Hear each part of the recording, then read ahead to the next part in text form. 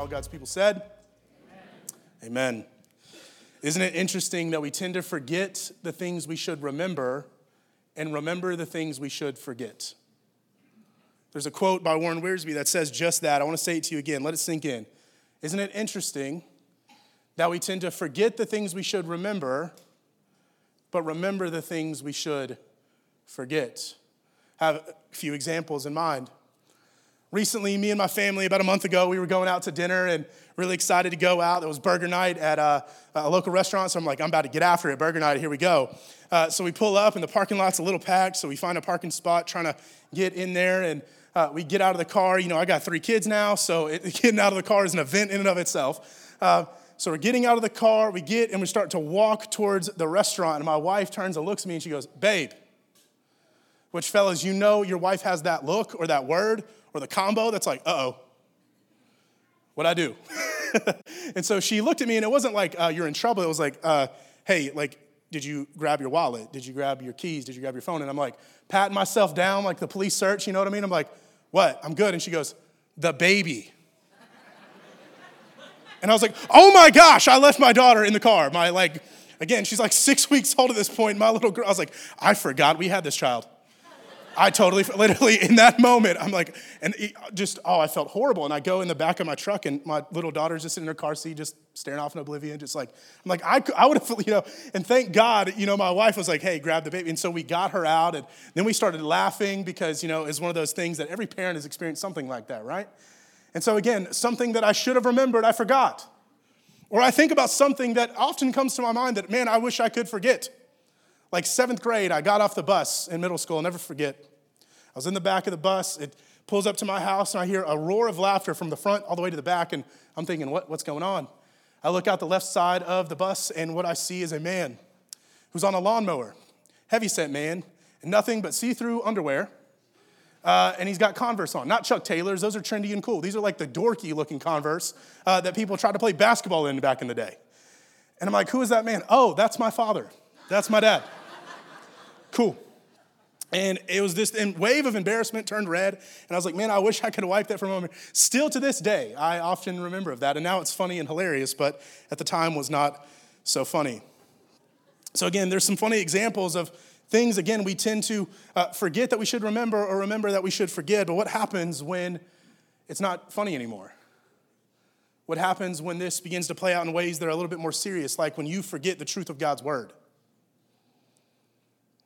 And all you can think of are the lies that you've told yourself or that have been pummeled at you your entire life.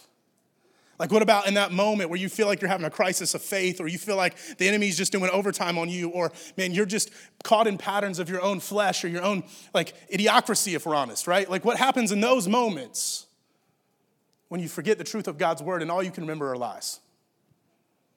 And again, I think Peter has an understanding that this is a temptation of every human being. And so part of Peter's goal in writing this letter, part of God's goal in having Peter write this letter, is to stir us up to remind ourselves of the truth that we should never forget. And part of actually remembering the truth of God's word is what happens is it allows you to forget those things you actually really should forget. Like, there's lies that many of us have believed for maybe our entire lives that frankly aren't true, and you actually need to forget. And by God's grace and your discipline, you can forget them. Like, God has chosen, if you're in Christ, to forget your sins. It's not because he has bad memory. It's not because he has a deficiency in his mind. It's because he's made a willing choice to say, I'm going to choose to no longer hold this against you. I'm going to forgive you of it. So who are we to continue to remember the sins that our God has chosen to forget? And so that's the goal that Peter is writing in this morning, is to help us see that when we're neck deep in our own fears and anxieties, or we are being deceived by demonic attacks, or we're being fed false teaching, we must have a reason to remember. And so that's what I want to plead with us this morning, that Peter is making the cause and making the case in this passage today that we really do have a reason to remember the truth of God's word. So let's break it down. I want to walk you through kind of 3 things this morning: the what, the why, and the how. The what, the why, and the how. Let's look at the what here in verses 12 through 15. Therefore, I intended always to remind you of these qualities, though you know them and are established in the truth that you have. I think it right, as long as I'm in the body, to stir you up by way of reminder, since I know that the putting off of my body will be soon, as our Lord Jesus Christ made clear to me. And I will make every effort so that after my departure, you may be able at any time to recall these words. Here's the what this morning. Remembering the truth of God's word stirs us up to live forward in Jesus Christ. Remembering the truth of God's word stirs us up to live forward in Jesus Christ. Again, Peter is reminding them of the truth for a few reasons. Number one, they already know it.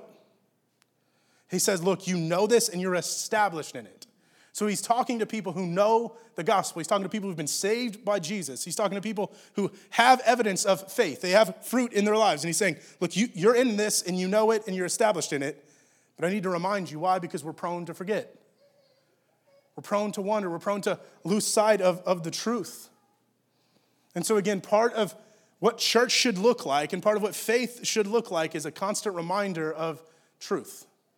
How often do we forget the simple realities that God loves me? The truth that God's wrecked me with the past 2.5 years is he actually likes me too. Can I tell you this morning, he likes you? Some of us I know he loves me, he's got to, he's God. But then we're like, but I don't know if he can stand me though.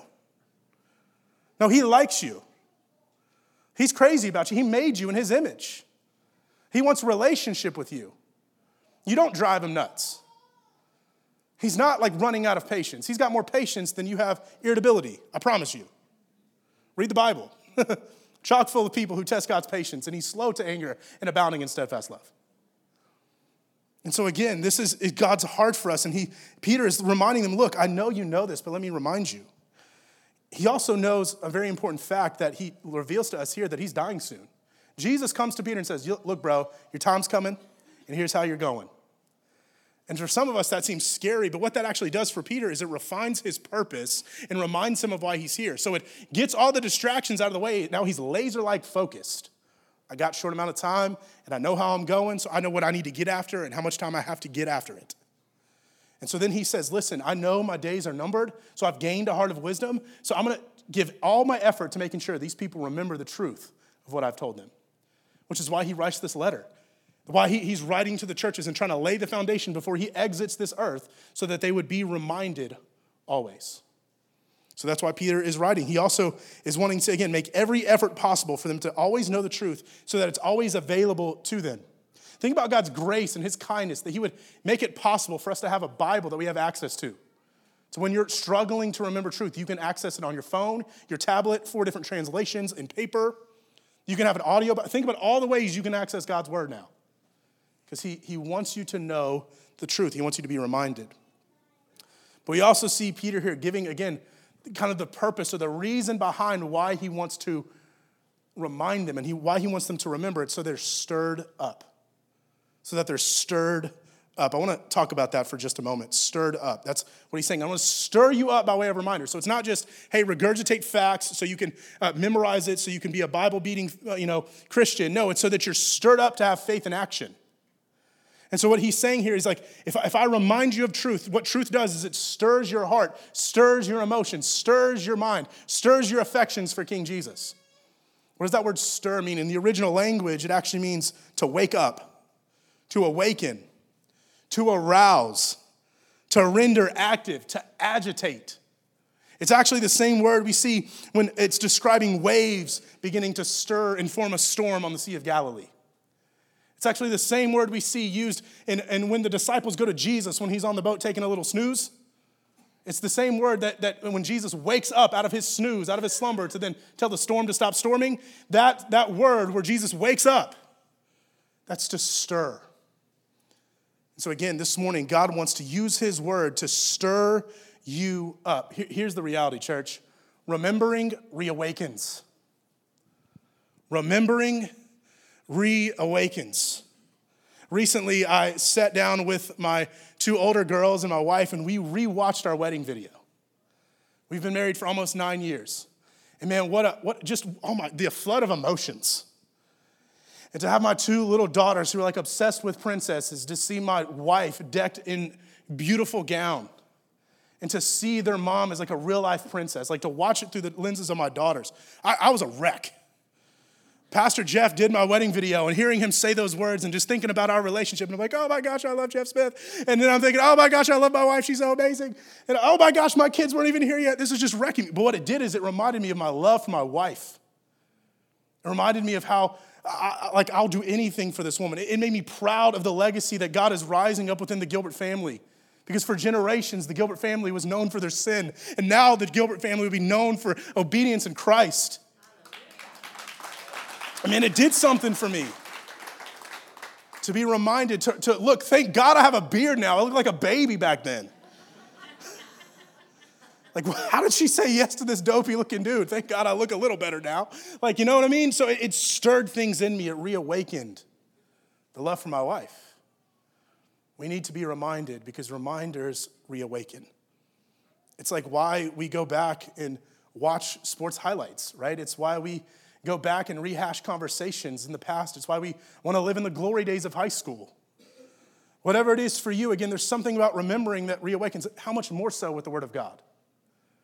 That we're reminded of truths that are eternal and concrete and never shifting or changing.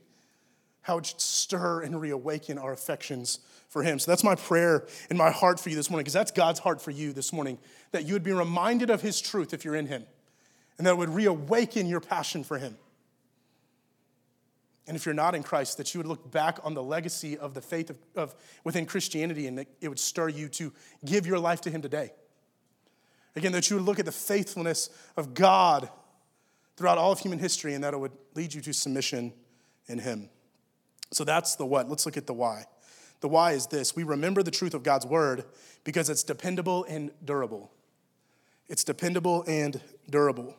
Verse 16 says, "For we did not follow cleverly devised myths when we made known to you the power and coming of our Lord Jesus Christ." So Peter's saying, listen, this isn't a hoax. This isn't a ruse. This isn't some made-up, mythical kind of fairy tale. This is real live action. This actually went down. And he's talking specifically about the power and coming of Jesus. He says, we were eyewitnesses of His majesty. For when we received honor and glory from God the Father, and the voice was borne to Him by the majestic glory, "This is my beloved Son with whom I am well pleased."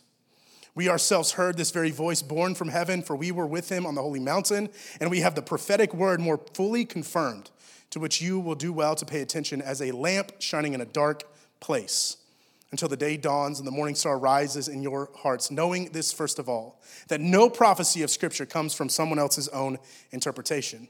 For no prophecy was ever produced by the will of man, but men spoke from God as they were carried along by the Holy Spirit. So again, Peter right here is making a case for why God's word is dependable and durable. It's dependable and durable. Let's talk about those words. Dependable, it's worthy of your trust. God's word is worthy of your trust, church. Can I remind you? If you're on the fence or not in Christ, let me plead with you for a moment. God's word can handle your questions. God's word can handle your doubt. He is a big boy. He can handle Himself. He is worthy of your trust. His word is too, because His word reveals His heart. It's durable. It's able to withstand. Did you realize, throughout human history, people have tried to eradicate the Bible from the planet. And in this point in human history, it's more available than it's ever been. So what they tried to do to stop it has actually multiplied its availability. Isn't that crazy? It's kind of like God is up to something. It's kind of like God knows what He's doing. It's durable. It can outlast. It can withstand. It can take the heaviness and blows that life throws at it. It can take you. Some of us don't go to God's word because we think we're too messy for it. Lie. God's word is for messy. God's word brings holiness and righteousness to where there wasn't at a point. Again, God's word, God Himself is compelled to go into the darkness and bring light. He's compelled to go into the messy and bring cleanliness and holiness and righteousness. That's who He is and what He's about. It's durable. We see, again, Peter making this case that it's not a cleverly devised myth, but it's an eyewitness account of God's majesty. So again, Peter goes to the moment where him and Jesus and some other disciples were on the mountain at what we call the transfiguration of Jesus Christ. This is found in the Gospels. So if you're taking notes, it's found in Matthew 17, Mark chapter 9, and Luke chapter 9. We see this story go down where Peter and Jesus and other disciples were there on the mountain, and they witnessed Jesus in all of His glory. It's supposed to actually bring us back to when Moses was on the mountain receiving the words from the Lord. It's like Moses had nothing on this right here, Jesus. And so they saw something in Jesus that helped them understand this really is the God-man. They heard words from God the Father audibly say, this is my son. He is well-pleasing to me. So again, Peter witnessed that. He watched that go down. He didn't hear it through word of mouth. He saw it with his own two eyes. So that's why he's saying, listen, it's not a myth. It's not a cunning trick. I really watched this happen. I saw Jesus. I saw him before the Father. I saw the Father pour out his love on his son and speak words of life over his son. I saw it with my own two eyes. And so again, it's not something that we hope is true. We know it's true because it was through eyewitnesses. Eyewitness accounts have merit. Right? If you've been in a court case or you've been around or you've watched Judge Judy online, right? Like, you know that eyewitnesses matter. And eyewitnesses have more credibility than someone who just heard it through the grapevine. So again, Peter has credibility because he watched it happen with his own two eyes. Church, we're not following some clever myth. And if you're not in Christ, can I tell you the truth? You are following a myth. And you're like, well, I don't follow other religions. Well, maybe you're the religion you're following, which is not a good one, therefore it's a myth. Like some of us follow this myth called the Disney kind of ideology or the Disney religion, which sounds like this: follow your heart. It's a terrible idea. Your heart is deceitful. And in Christ, you've been made new and your heart is actually moving towards Jesus, but you following your heart is a bad idea. Follow Jesus. Again, some of us are following other ways of life that give us power, give us authority, but it's really enslaving and in bondage that we find ourselves. So, man, can I plead with you, like, follow Jesus because he's not a cleverly devised myth. There's eyewitness accounts of his majesty. The second thing Peter is saying, he's saying there's these prophecies of Christ, and they have been confirmed, and they shine like a lamp in a dark place. And he actually says you should pay attention to these prophecies.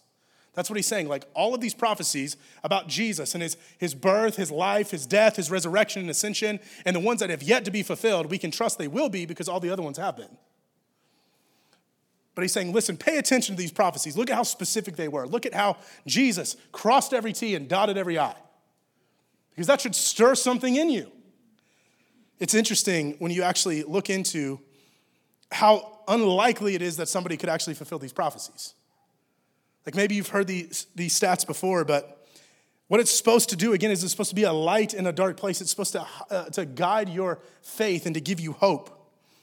But there's over 330 prophecies about Jesus that were fulfilled. Like some scholars kind of differ on that, but they're all well over 300, okay? So at least 330 of them. To fulfill 8 of these prophecies would be the probability would be 1 in 10 to the 17th power. That's a massive number.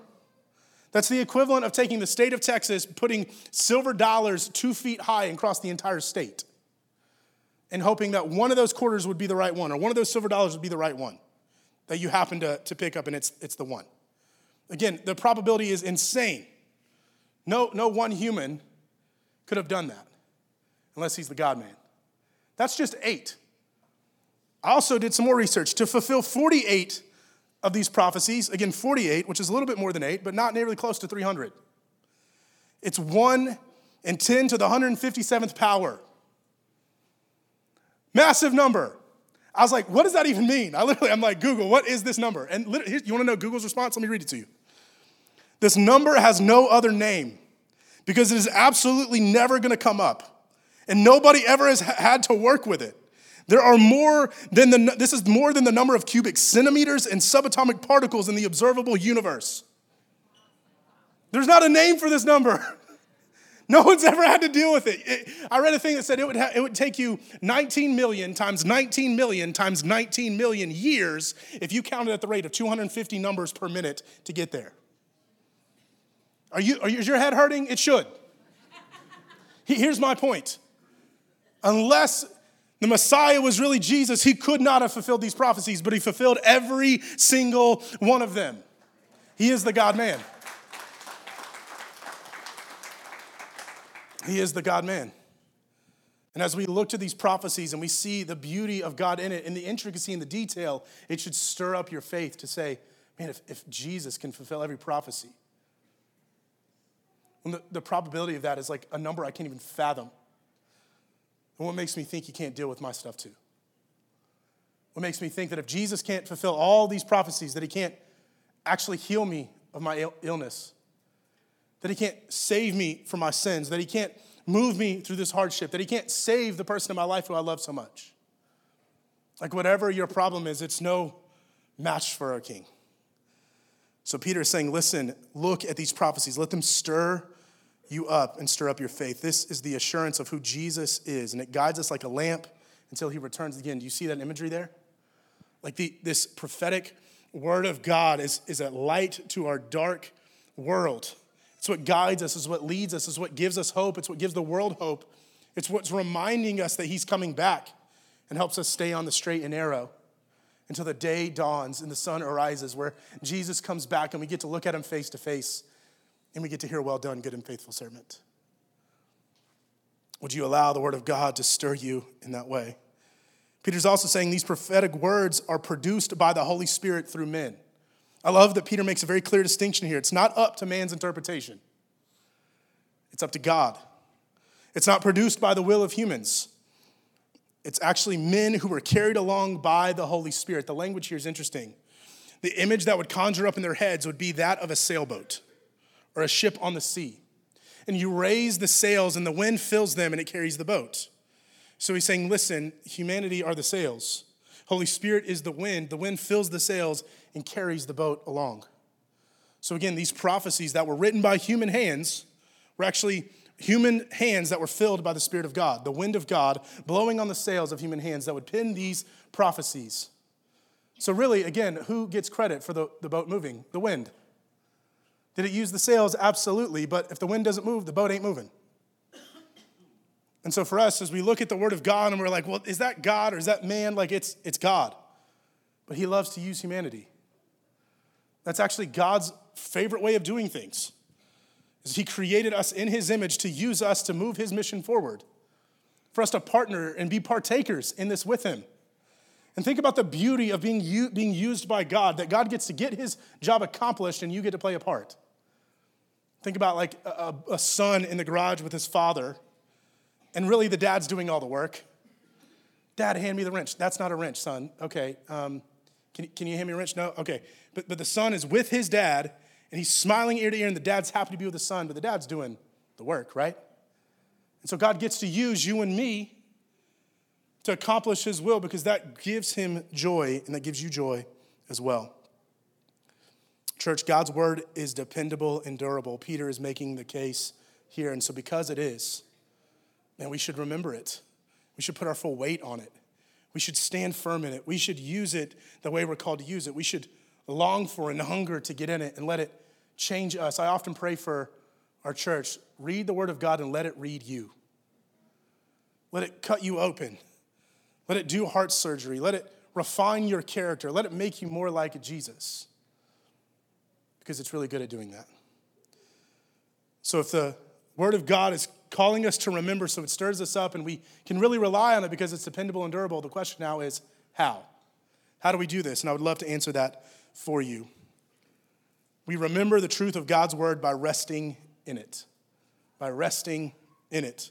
I want to break down this word rest and use it as a 4-part acronym to help you understand how we can rest in God's word.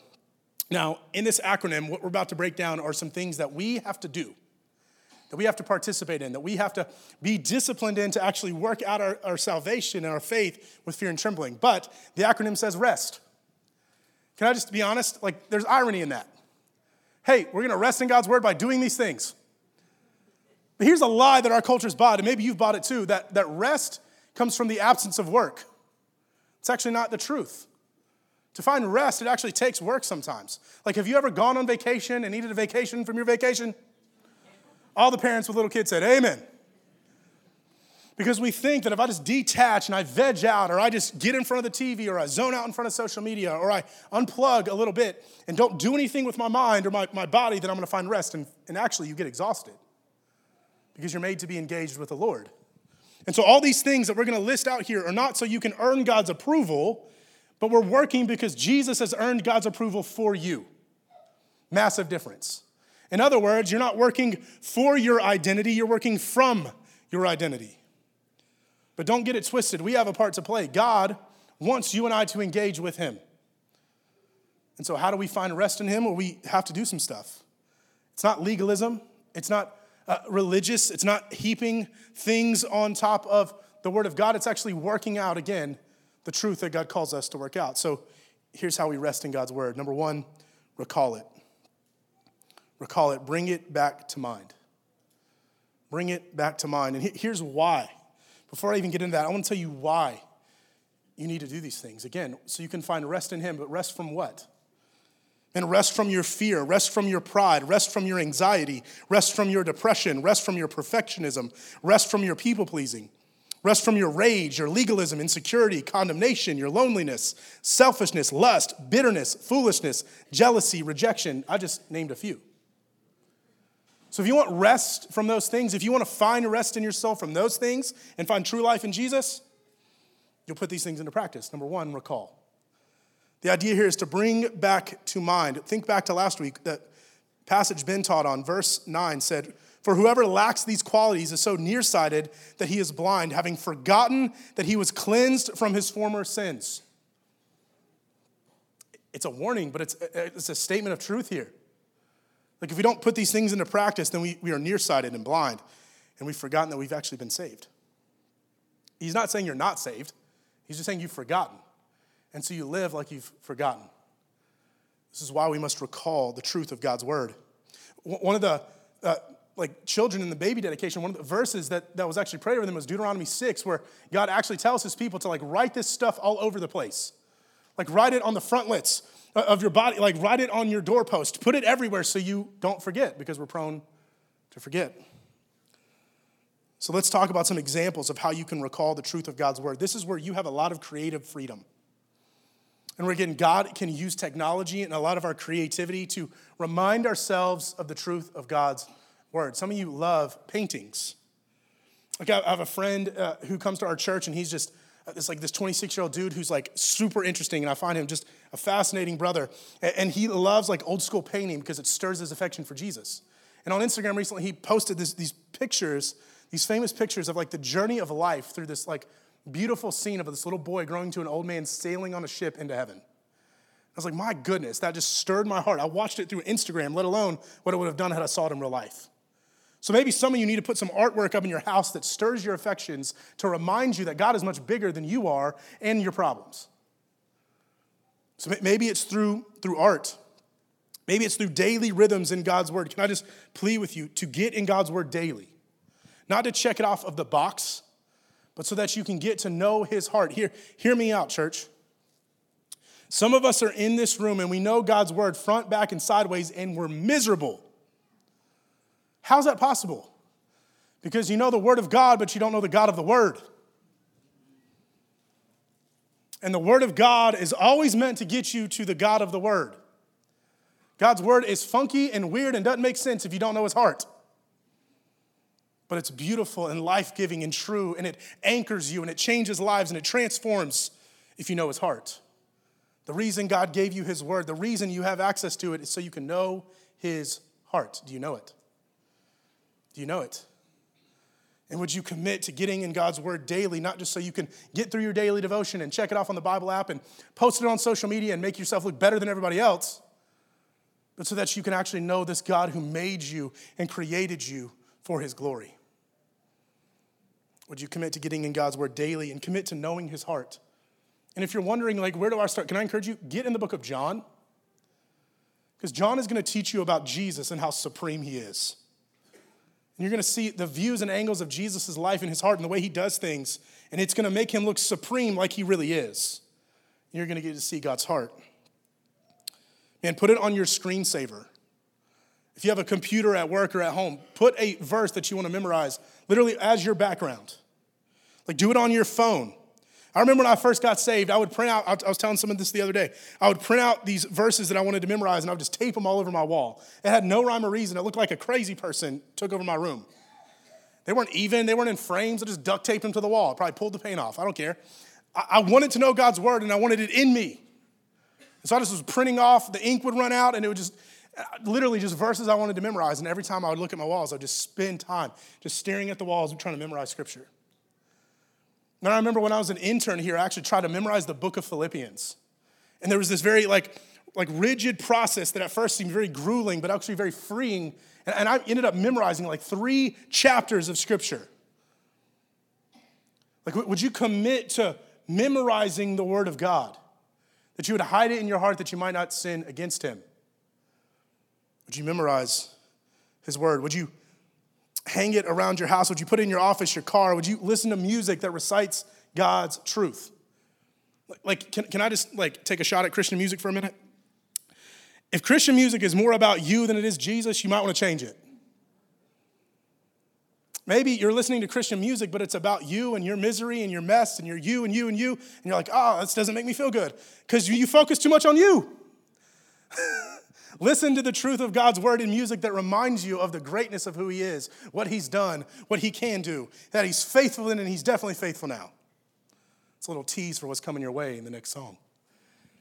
But seriously, remind yourself of the truth of God's word in song. Music has a way of doing something to your brain and your heart that very few things do.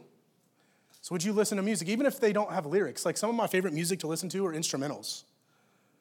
Because it declares the creativity of God. It's able to tell stories and narratives. You're able to dream and have imaginations about the glory of God. What would happen if your imagination got recaptured by the glory of God? Or some of us go to sleep at night with nightmares. Or thinking about the past things that have happened to us and we feel like we'll never be free. God can redeem your mind and he can cause you to dream again in the best way. And would you allow his word to recapture your imagination? Audio Bible, that's a great way too. If you're on a commute, if you're heading down to Baltimore and you're like, dang man, this traffic's crazy, put on the audio Bible. It's hard to get angry in traffic when God's word is washing over you. I'm not saying it's impossible. I'm saying it's going to make it harder. Would you allow the word of God to wash over you in that way? And get around other people and recite God's word together. Pray the word of God. If you don't know how to pray, start with the word of God. Go to the book of Psalms. It's to teach you how to pray. Just start quoting it. Just start saying it back to God and watch what he does. And again, one of my biggest things that I advocate for is preaching the gospel to yourself daily. Remind yourself of the truth of the gospel, that there is a God in heaven and he is holy and he is like no other. And he created all things for himself, by himself, and all things were made for him. And in that, the crescendo of his creation is you and me. We are made in his image to have a relationship and communion with him. And we chose to do things our way.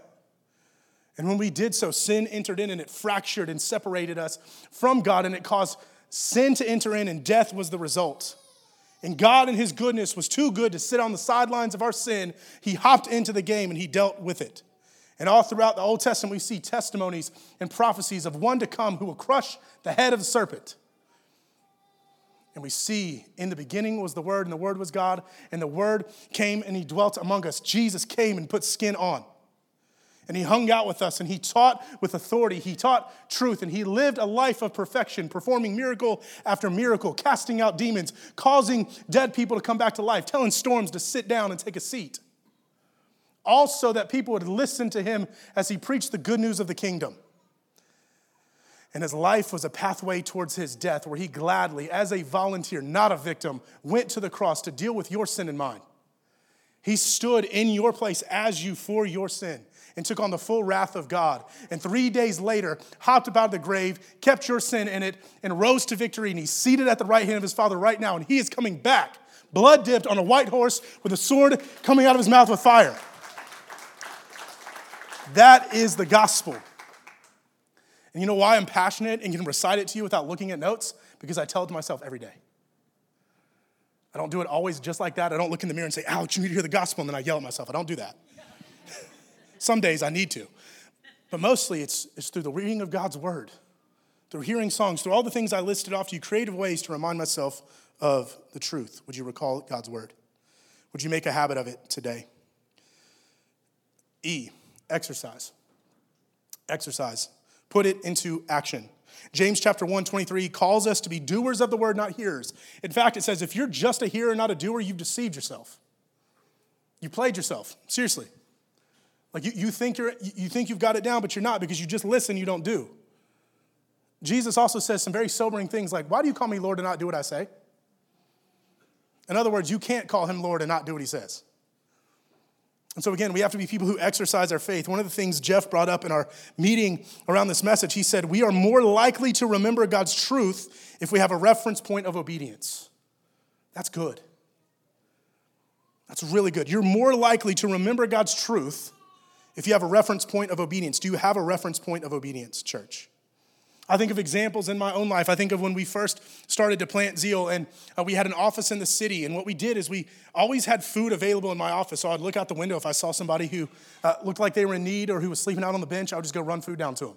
I saw a guy one time. His name was Robert. And I saw him, and God's like, hey, I want you to give him that food and your jacket. I said, excuse me? He's like, you heard me. I said, okay. So I went downstairs. I argued with God all the way down there. And I get out there, and he's like, are you going to do what I said? I said, okay, I'll do it.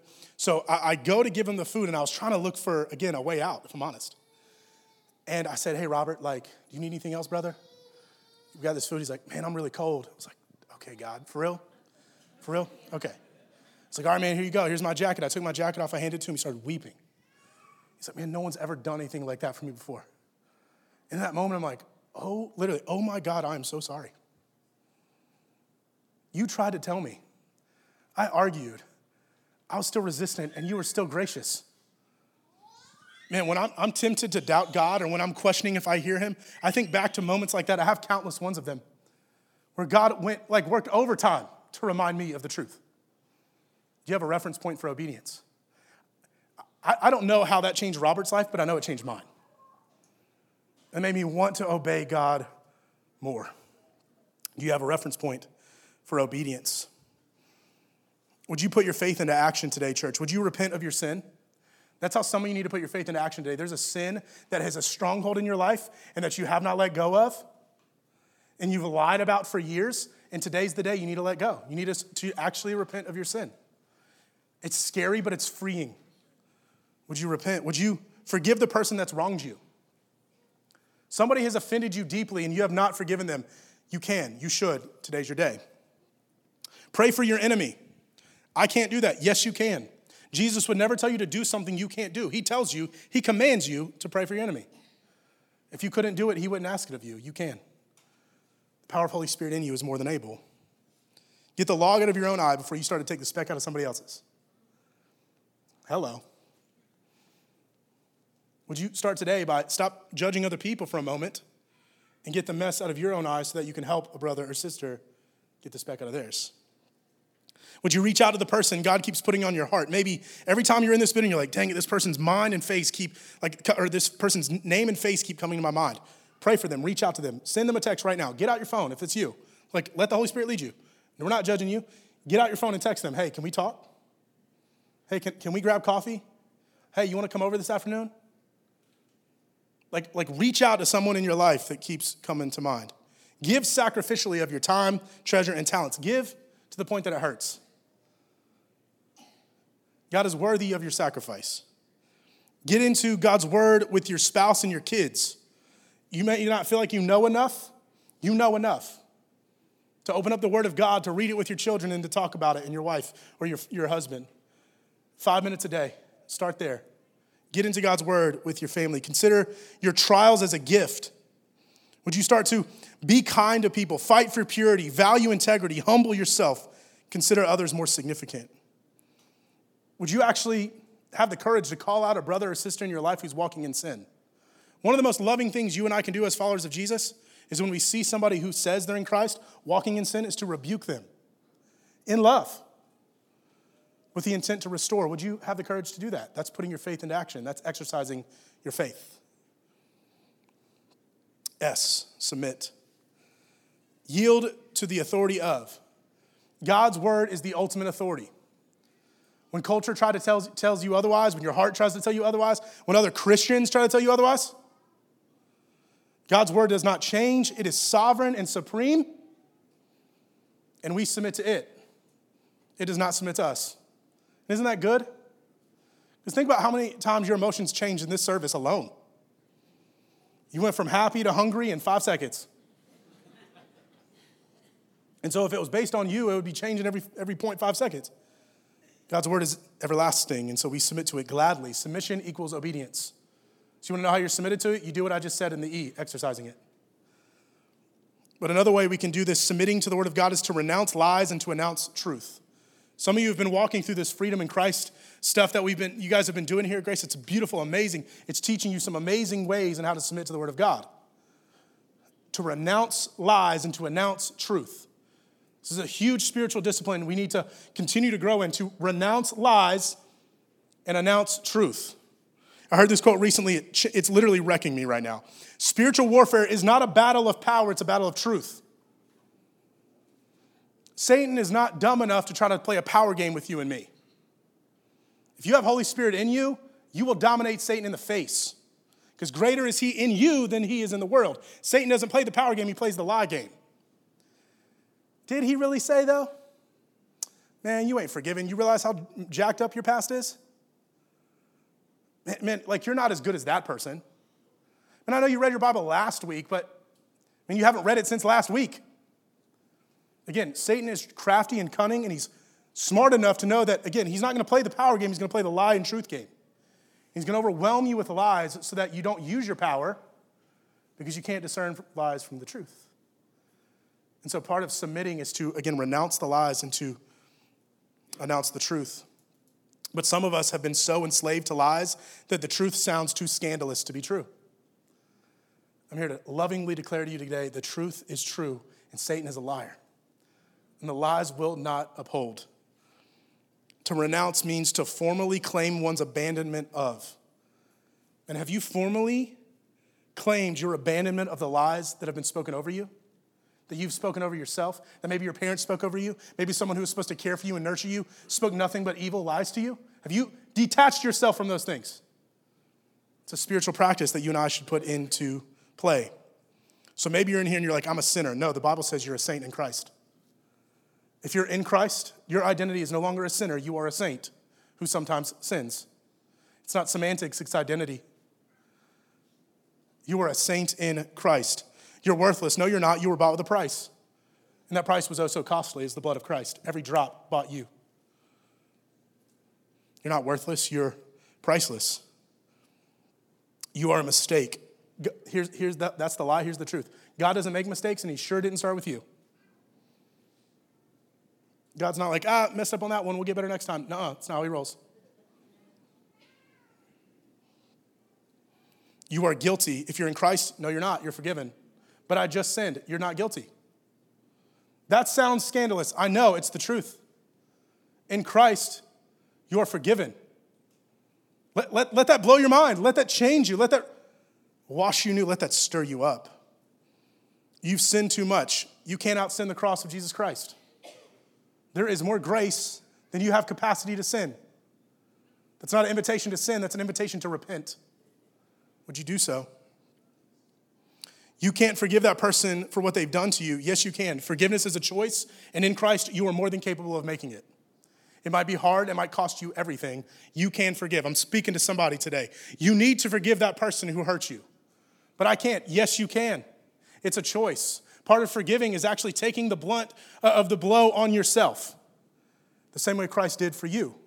And if you understand how much you've been forgiven from, it becomes far easier to forgive someone who's offended you. Because I promise you this, you've offended God way more than anybody's ever offended you. Let that truth wash over you and make it easier for you to forgive. You are what you've done. No, you're not. You are what he's done. You are alone. Literally, there's nowhere you can go where he's not.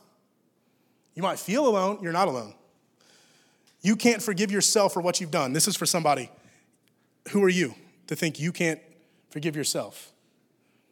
If Jesus says he's forgiven you, you have no place to withhold forgiveness from yourself. If his word is authoritative and it says that there's nothing that's beyond the blood of Christ, who are you to not forgive yourself if he's forgiven you? Satan is too powerful. No, he's not. He's no match for King Jesus. His head's been crushed. Would you live like it's true? Will you renounce the lies today and announce the truth of God's word? Final one, trust. To rely upon and to place confidence in. To put your full weight on it. The most simple analogy that we can go to is if you have trust in something, you act upon it, right? Like if I trusted a chair was going to hold me up and I just talk about how great it is and how the structure is so sound and awesome and it's blue and it's cushiony and it's got 4 legs. No, you know I trust it when I sit in it. We know you trust God if you're going to put your full weight on him and rely on him even in the hardest of times. Here's my final plea to us, Grace. He is worthy of your trust. He is worthy of your trust because he is greater. If you have not been listening, perk up. Look at me right now. He is greater. Let me show you what he's greater than. He's greater than your idols. He's greater than your functional saviors. He's greater than your fear, your failures, your insecurities. He's greater than your inadequacies. He's greater than your unrealistic expectations. He's greater than your doubts, your stubbornness, your apathy, your ignorance, and your stupidity. He's greater than your insensitivity, abortion, witchcraft, racism, divination, strongholds, the government, New Age practices, generational curses, other religions. All those things bow to his name. Can I keep going? Good news. I'm going to keep going.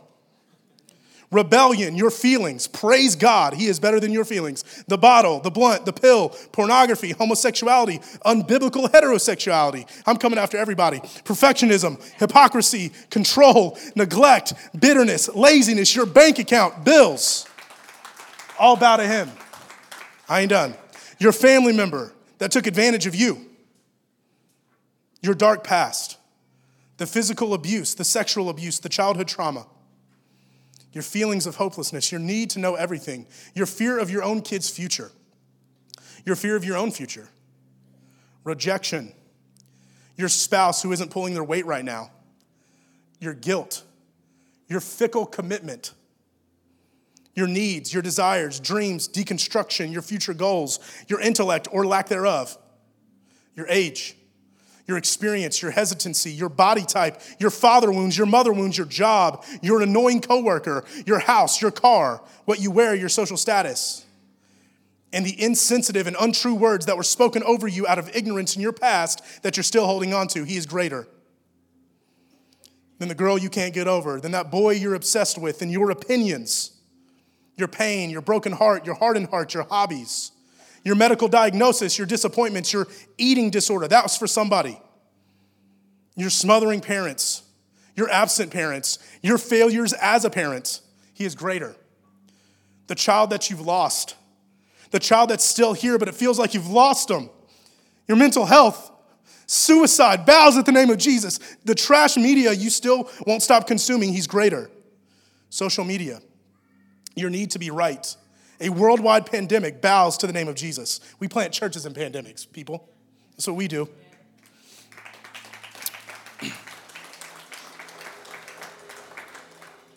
War, sports, your shame that's triggered from this list, your frustration that was triggered from this list, sin, Satan, demons, darkness, evil, and even death itself. Jesus is greater. Would you trust him today? He's greater, church. Would you recall? Would you exercise? Would you submit and trust? This is possible because of our victory in Jesus. Choose today to forget what you should no longer remember and remember what is truly too good to forget. Let me pray. Heavenly Father, thank you for stirring our affections by way of reminder. God, I pray that people would take steps of obedience tangibly right now in Jesus' name. Whether they need to sing and shout, whether they need to get on their hands and feet or hands and knees and pray and cry out, if they need to send a text or make a phone call, God, that you would lead us. Holy Spirit, stir our obedience to the word. Thank you, Jesus, that you're too good to let us forget. May we always remember who you are and what you've done. In Jesus' precious name we pray. Amen.